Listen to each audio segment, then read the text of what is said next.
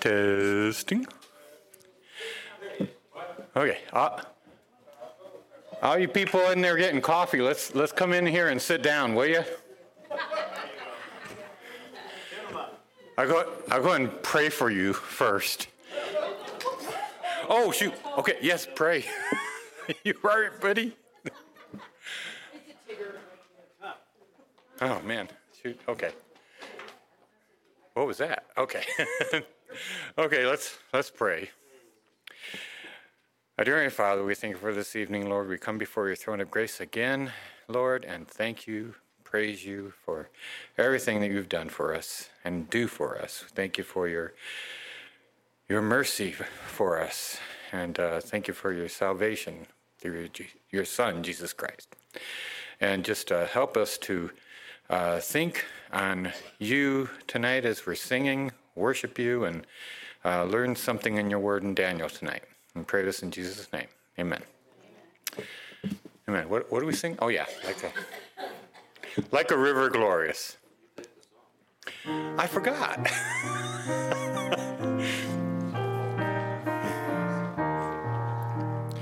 Like a river glorious is God's perfect peace, over all victorious in its bright increase. Perfect yet it floweth, fuller every day. Perfect yet it groweth, deeper all the way. Like a river glorious is God's... Oh, what did I do? Well, I don't know where you're going with it. Oh, isn't there a chorus? There is a chorus. Oh, okay. Is this the chorus? Okay. Chorus. Like a river glorious is God's perfect peace, over all victorious in its bright increase. Perfect yet it floweth, fuller every day. Perfect yet it groweth, deeper all the way. Hidden in the hollow of his blessed hand, never foe can follow, never traitor stand. Not a surge. Oh, that's okay. We're just doing the verse. Not a surge of worry, not a shade of care, not a blast of hurry, touch the Spirit there. Oh, there's the chorus. There's the chorus. That's not the chorus. That's chorus 1A. That's not the chorus in the hymn. Okay. Stayed upon Let's just sing this, however it works. So what are you going to play? I played what I played last time. Okay. When you sang the verse and when you sang the chorus. Okay. Like a river glorious is God's perfect peace, over all victorious in its bright increase. Amen.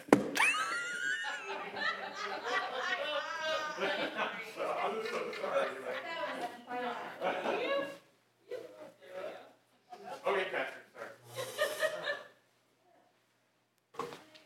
I'm confused. Yeah.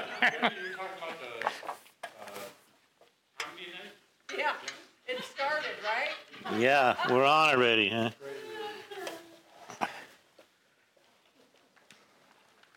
I think it is comedy night because I can't get this thing to come up.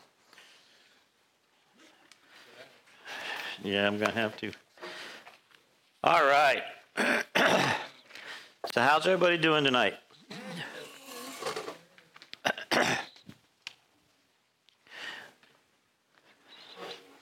So Daniel chapter 10. Now my voice is all over the lot.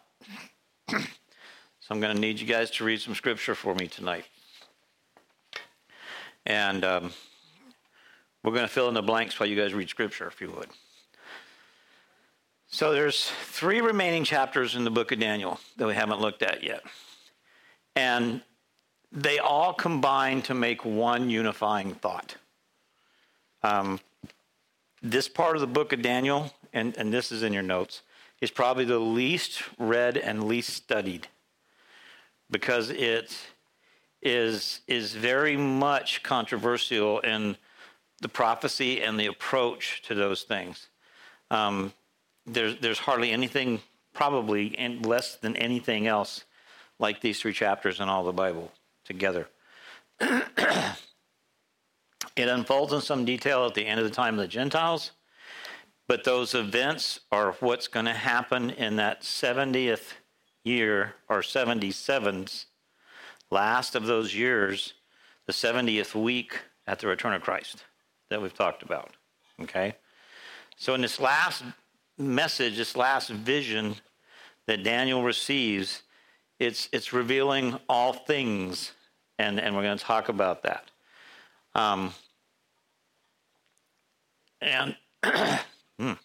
Excuse me, it's worse than I thought. So if someone would read Daniel 10, 1 through 3 for me, and if you don't want to read it from the sheet, that's fine, but if you would, tell me which version you're reading from if it's not from the sheet. 1 through 3? Yeah, 1 through 3. NASB. In the 3rd year of Cyrus, king of Persia, a message was revealed to Daniel, who was named Belshazzar. And the message was true, and it concerned great conflict. But he understood the message and had an understanding of the vision. In those days, I, Daniel, had been mourning for 3 entire weeks. I did not eat any tasty food, nor did meat or wine enter my mouth, nor did I use any ointment at all until the entire 3 weeks were completed. Okay. One difference in that rendering and the rendering that we have here in the NIV. Oh, here we go again. Dun, dun, dun. Friday.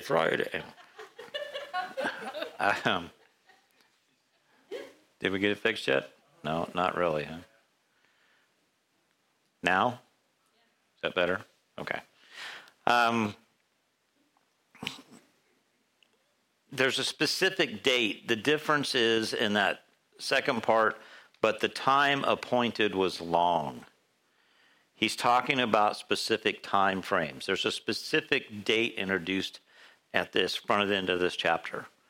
And it talks about another time and periods involving time. There's numerous incidents, and this is in your notes too. And you can read some of those. You can go back and read some of those if you want to. In Revelation that reveal involving specific times. The birth of Isaac in Genesis, the bondage of Israel in Genesis, the Exodus, the birth of John the Baptist in Luke. There's specific time frames with specific things tied to those time frames. So that's the reason it talks about the time frame itself, just so you understand that. Israel's 70 years of captivity are coming to an end. And in actuality, when Daniel is really getting this vision, theologians and scholars believe it was actually 2 years later, which would be about 72 years into it. But we'll talk about that in greater detail in a second. Daniel had reached the old age of 90 years old, approximately. And the text that he's talking about when he says the thing that was revealed, the thing that's true, the thing is the entire, it means the whole revelation. He's getting the total picture of everything he's seen up to this point. So now it's starting to make sense to him. He's being able to render it and understand it better. But that whole vision that he's talking about, he's come to understand is in the distant future. It's far, far away.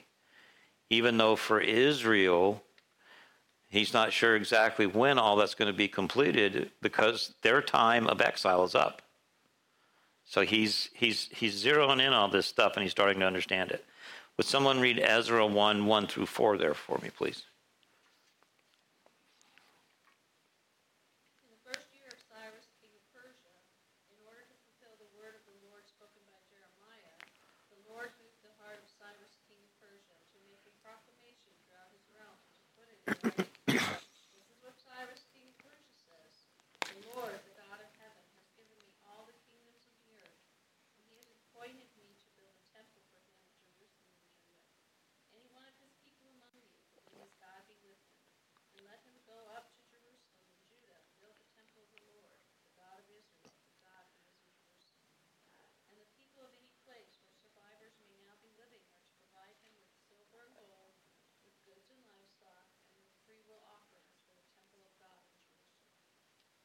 What just happened right there?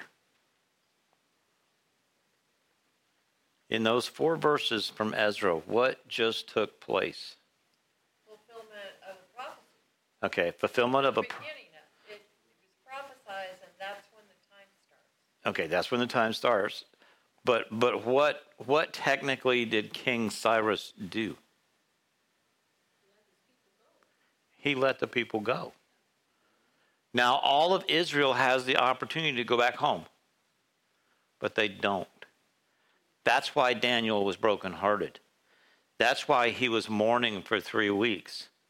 This proclamation was made by King Cyrus, and they knew the time frame for that had ended, and they could all go back home, and they could start rebuilding the temple, rebuilding Jerusalem, rebuilding the walls. We see the walls being rebuilt in Nehemiah. All those things could take place, but they didn't go. A majority of them did not go. And that's why Daniel was brokenhearted. Cyrus had issued the decree with Daniel's people that they could return. And from the 12 tribes of Israel in captivity, only 49,697 are said to go. And we see it in Ezra 2, 64 and 65. The whole company that returned was 42,360, besides their 7,337 man servants and maid servants, and they also had 200 men and women singers. Out of the whole nation of Israel that went into captivity, those were the only ones that went back initially. That's why he's so burdened. Zerubbabel led the first group back in the first deportation. And they laid the foundation for the temple. But they didn't do much else because there was so much friction with some of the people that were there. And we know that from the stories when we read those. But Daniel's heart was so burdened, he wouldn't eat the sweet breads, he wouldn't eat the rich foods, he wouldn't even adorn himself and anoint himself with anything external because he felt internally he was brokenhearted. So why was he going to make his external appearance any better? And why was he going to smell any better? Because that's basically what they did with the anointing oils, is they made themselves smell better. It'd be like us not wearing deodorant for 3 weeks. You know? We got to think about it like that. So there's some issues there that Daniel's dealing with. And he's trying to really understand it better. How often do we grieve over the suffering and the adversities of the people of God? Just a question for thought. Daniel really did, and it was because of his sadness he was really struggling, and he decided not to do any of those things. I think it's interesting as we read and we wrap up Daniel, if you look at it, at the beginning of his ministry, what did he do? He didn't allow himself to eat certain foods or do certain things because he wanted to maintain his purity to his God. Now he's doing the same thing because of his grief, because of the impurity of his people. So it's a struggle for him. Would someone read verses 4 through 9 for us there, please? And in the 4th and 20th day of the first month, as I was by the side of the great river, which is Hiddekel, then I lifted up my eyes and looked, and behold, a certain man clothed in linen, whose loins were girded with fine gold of Uphaz. His body also was like the beryl, and his face was as the appearance of lightning, and his eyes as lamps of fire, and his arms and his feet polished brass. And the voice of his word like the voice of a multitude. And I, Daniel, alone saw the vision. For the men that were with me saw not the vision, but a great quaking fell upon them, so that they fled to hide themselves. Therefore I was left alone and saw this great vision, and there remained no strength in me, for my comeliness was turned in me into corruption, and I retained no strength.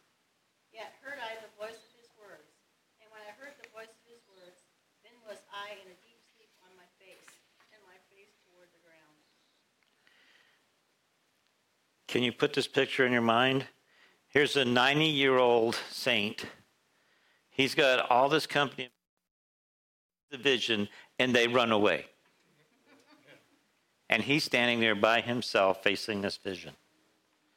So, of course, he's going to be fearful and fall down on his face. But his strength left him. We just read he hadn't eaten hardly anything, if anything, in 3 weeks. He'd fasted and mourned and prayed. So he wasn't physically strong as he typically would have been or should have been. The time and geographical location is in those verses. It's set up there. It helps identify where they're at. But there's some important facets here. In the 4th and 20th day of the first month would include the Passover and the Feast of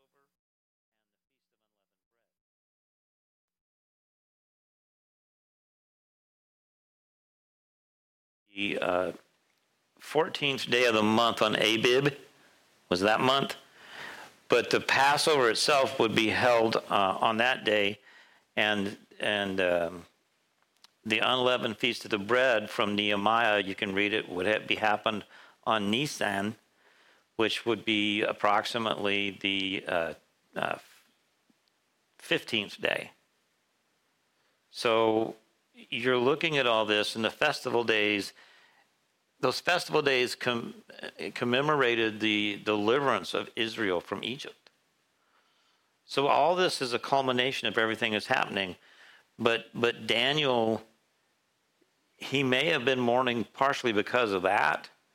He may have been fasting partially because of that, leading up to that time. But it was also because of his Jewish brothers and sisters that were not returning back to Israel. So there's a lot going on with this poor guy. There's a lot of controversy in these passages as far as their determination of the certain man, the coming of that certain man. And the place, the Hiddekel River, is not the Euphrates River. It's thought to be the Tigris right outside of Babylon. And I just lost what I had. Where'd my sound go, guys? Did my battery die? Oh, there it is. Okay. My battery died. Yeah, my strength has left me. Yeah. Yeah, you guys probably wish it would.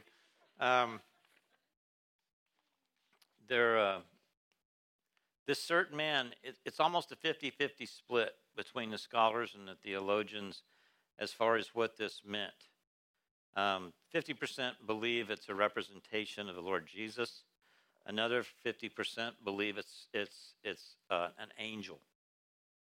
And I'll tell you some of the background as to why. The problem is some attempts have been made to say it's a theophany or a pre-incarnate appearance of the Lord Jesus, a visible manifestation of the Lord.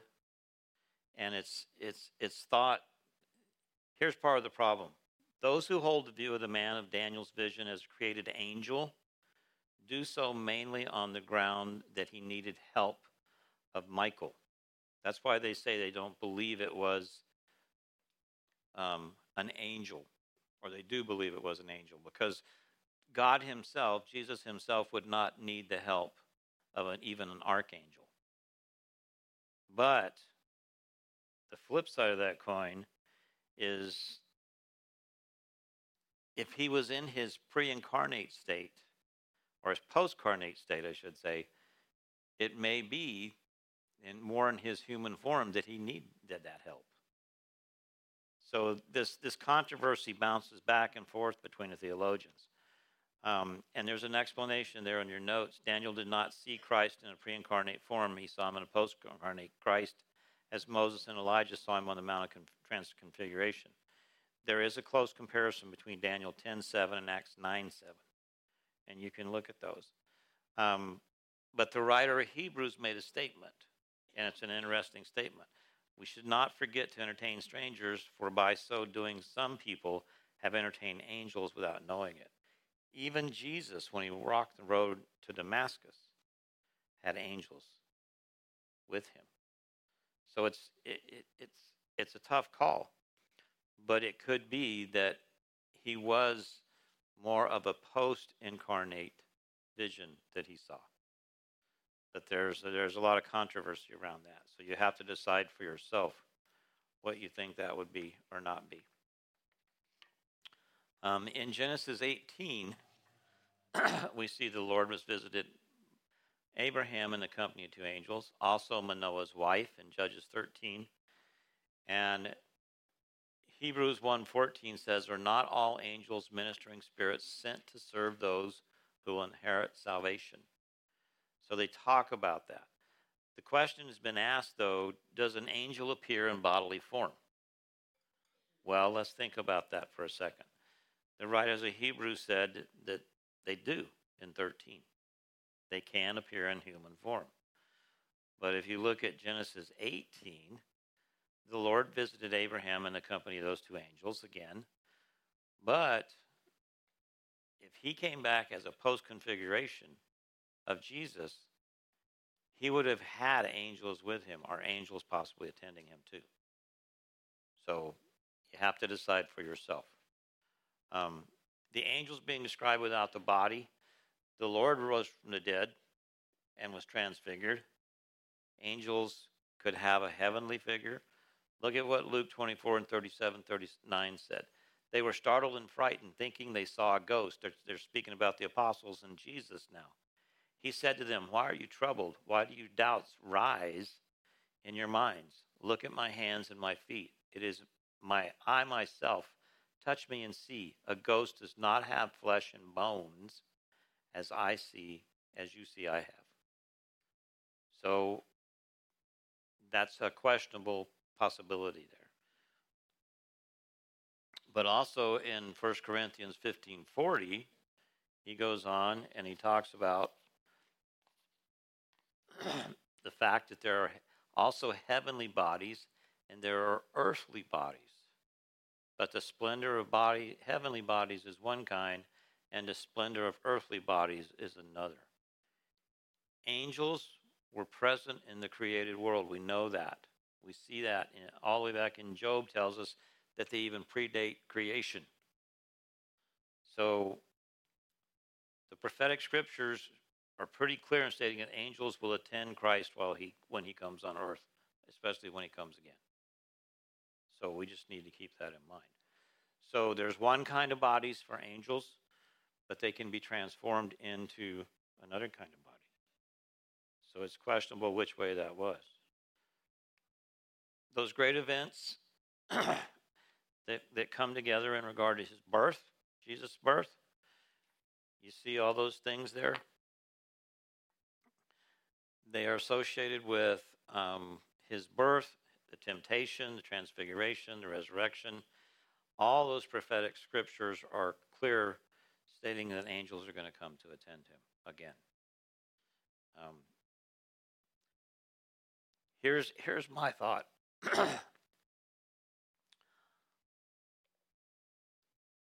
I find it hard to comprehend how his omnipotence and his personage can know weakness if he came in the form of Christ himself. But the flip side of that coin, if he came in his pre-incarnate state, not his post-incarnate state, then I can see where his physical weakness might be there. So you have to look at that. But I find it interesting that all those that were with him didn't see the vision, but they felt the terror. They were afraid. They trembled, and they ran away, and they hid. That's some buddies to have with you, right? He was left alone, and he had to confront this vision all by himself. So who was the certain man? 1 Corinthians tells us Now we see but a poor reflection as in a mirror. Then we shall see face to face. Now I know in part, then shall I know fully, even as I am fully known. What does all that mean to this scripture? It means we just don't really know. That's what it means simply. We can look at it and we can analyze it and we can try to figure it out, but even Daniel was struggling with it at that particular time. So I think it's interesting that in verses 11 and 19, and we haven't got to 19 yet, it says, the prophet of God was left alone, and the man with a humble and contrite heart is the man greatly loved. Daniel was a man greatly loved.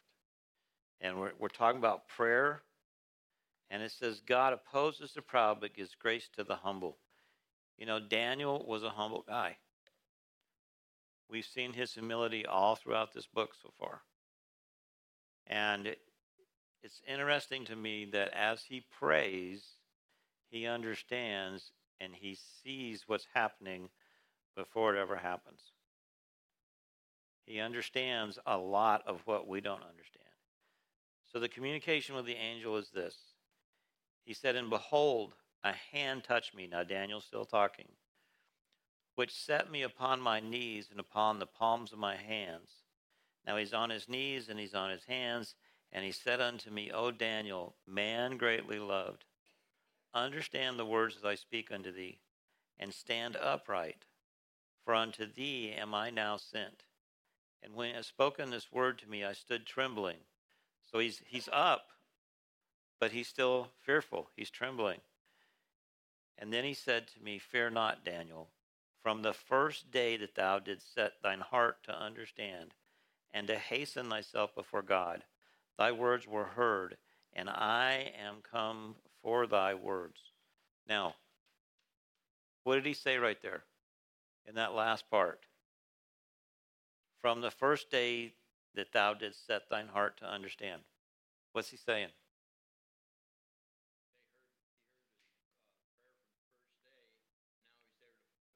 Yeah, that's it. From the very first day, God heard, God responded, and sent the angel to him then.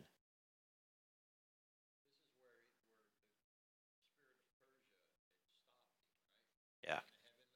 Yeah. That's what they believe. Listen, think about this. You got a 90-year-old guy. He hasn't eaten much of any food in 3 weeks. He's laying prostrate on the ground.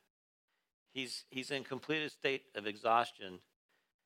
And God sent an angel to minister to him and stand him on his feet because he was so fearful and he was so exhausted. What is God preparing him for? God's preparing him, I believe, so he'd be capable to receive and understand the vision and have the interpretation that he needs to give to the people. The angel testified in verse 12 that his words, he came because of his words, because of Daniel's prayer. And he came to minister to him. In times of human weakness, even God himself, our Savior, had angels minister to him. So the angel gave him assurance, but but his strength was gone. I mean, he was completely exhausted.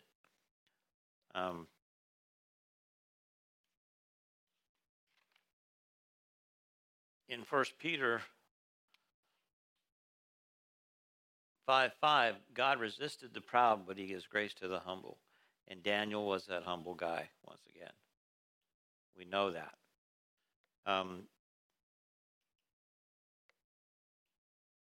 God sent that angel to Daniel, and he said, fear not. We know he was weak. We know he was fearful.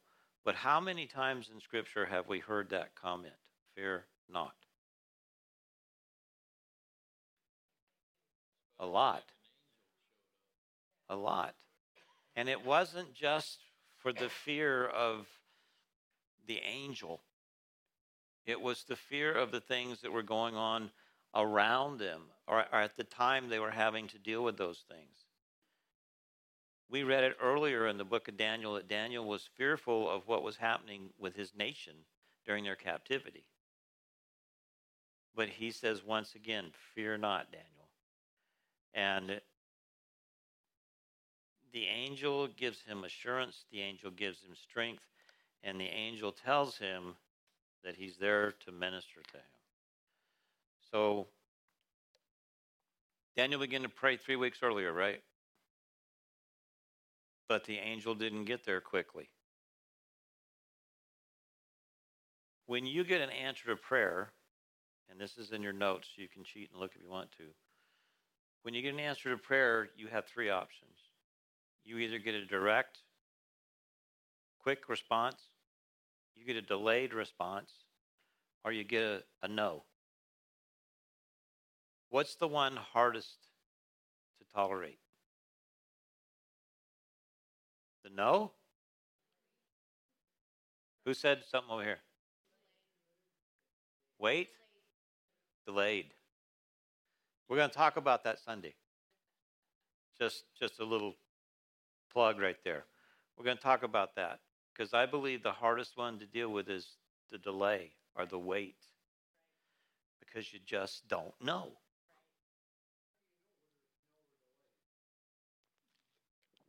Sometimes you don't.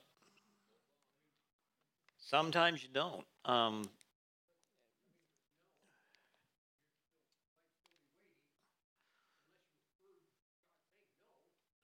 right, I'm gonna give away one of my tidbits from Sunday. You think about this. How long did Abraham wait for a son?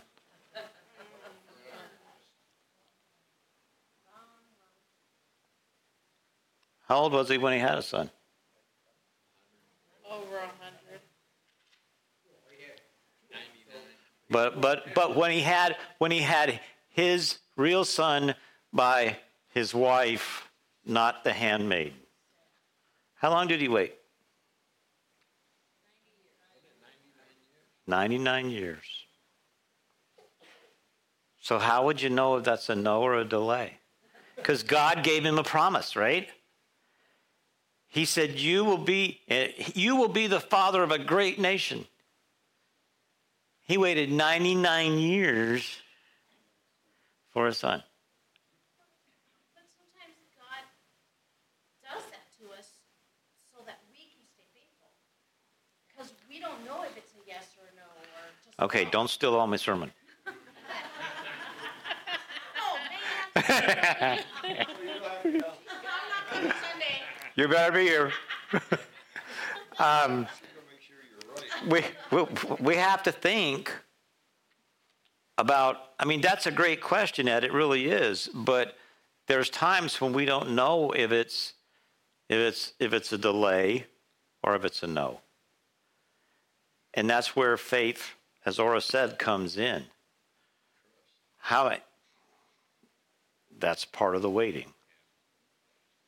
The way I do it is if I pray for something, I don't get a direct answer real quick, I just forget about it. Because he will do it one way or another, deny it, whatever, and then you'll know. But if you sit there and worry over, bite your teeth and stuff, that's tedious. That's not the way you're supposed to act. That's the way you're supposed to be. And see, part of Sunday's message is what do we do while we wait? Right? Keep praying. His word. Be joyful. Keep serving. His word. Depending on what you're praying for. But he also says to keep knocking. Yeah. I'm praying for. Yeah, but you're right. Are we praying in God's will or are we praying out of God's will? It's like Sunday morning a couple of Sundays ago. I know you weren't here, but we gave the example of the difference between a want, a desire, and a need.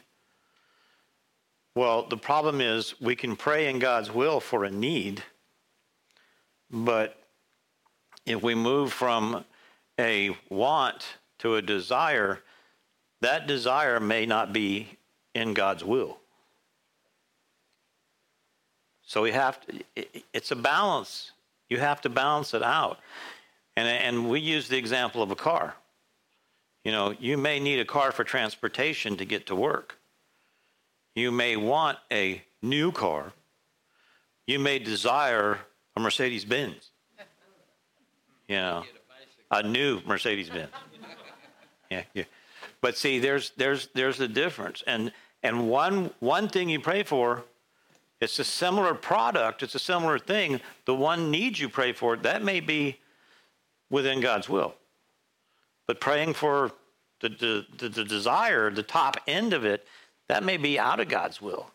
Because then you have to take care of it, and you have to maintain it, and it may be beyond your financial possibility of taking care of it and maintaining it. There's all these things that sometimes we don't think about. We just see what we want and what we desire. I'm praying in God's will, but are we really? Well, the need may really be, I need a way to get to work. Uh, And you're praying for a car, but the answer is really a new neighbor that moves in and he works next door to where you work and you can ride. that could be too. Sometimes, We try to pray for what we think the fix is. yeah. Yeah, well, I think we all do.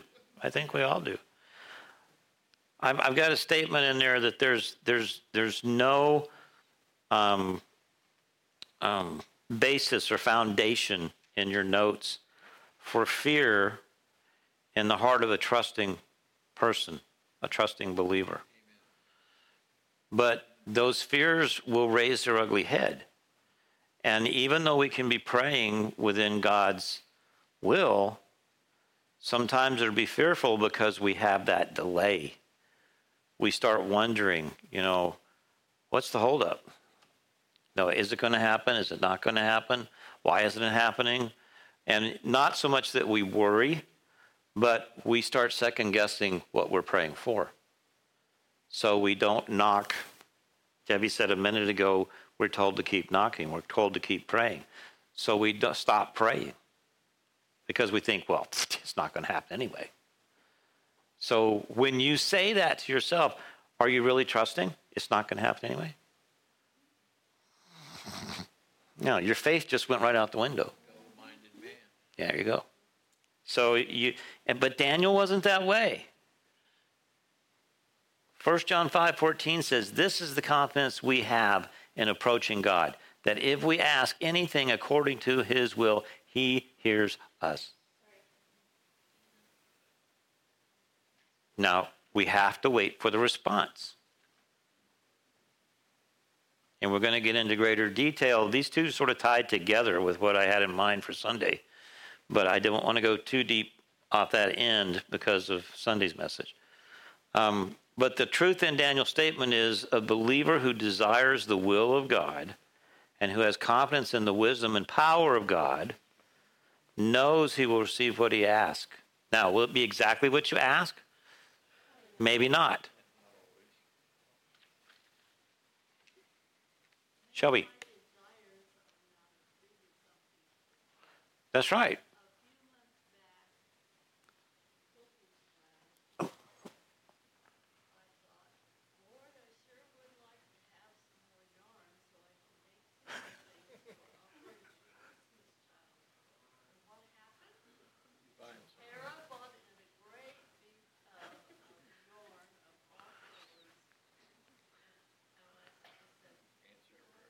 Yeah. I mean, it's amazing how God answers prayer sometimes, and it may not be what we're anticipating or what we're expecting, but he'll still answer the prayer. And sometimes it's way better than we could ever anticipate or expect.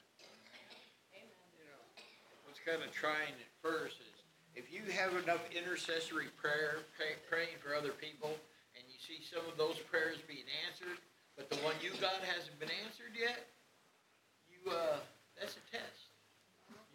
You have to keep praying anyway, and you have to keep saying, I'm not going to quit intercessory prayer because good things are happening. Mm-hmm. And I'm not going to worry about myself because he's going to take care of it or he's not. Yeah. And then it happens. Yeah. That's right. That's what I found happening. That's right. There's a statement there, when God's will becomes our will, we are enabled to express our minds boldly without fear and embarrassment. He hears us, and that time of promise is on his timing, not our timing. Sometimes that's the reason for the delay. Sometimes the delay is to test our faith. Sometimes the delay is because we get in our own way. Like Abraham. We try to fix it ourselves. We try to fix it ourselves. The answer to your prayers may seem long in coming, but as a matter of our faith, they are actually ours at the time of our asking. Just like Daniel's were. He prayed, and right away he sent the angel, but the angel was delayed. It wasn't that God actually delayed the prayer, or the answer to the prayer. Satan tried to delay it. So you have to consider different aspects of why there's a delay. That's my whole point. Okay? Questions, thoughts about any of this tonight? Scripture tells us we can come boldly to the throne of grace and pray, right? So we shouldn't let that bother us. Next time, we're going to talk about the conflict in the spirit world. It's taken place with this situation going on with Daniel. God be willing. Okay? There's another scripture that goes to that throne of grace. You come into his courts with thanksgiving in your heart. You come into his courts with praise. Amen. If you're not doing that, are you going to get to the throne? Not as fast. Perhaps not, yeah. True, very true. Would you like to? No, I wasn't asking for a prayer request. Praise his prayer request.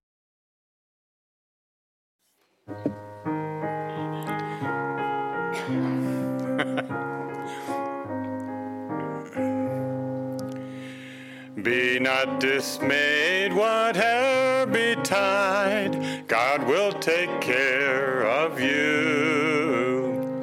Beneath his wings of love abide, God will take care of you. God will take care of you through every day or all the way. He will take care of you. God will take care of you. No matter what may be the test, God will take care of you. Lean weary one upon his breast, God will take care of you.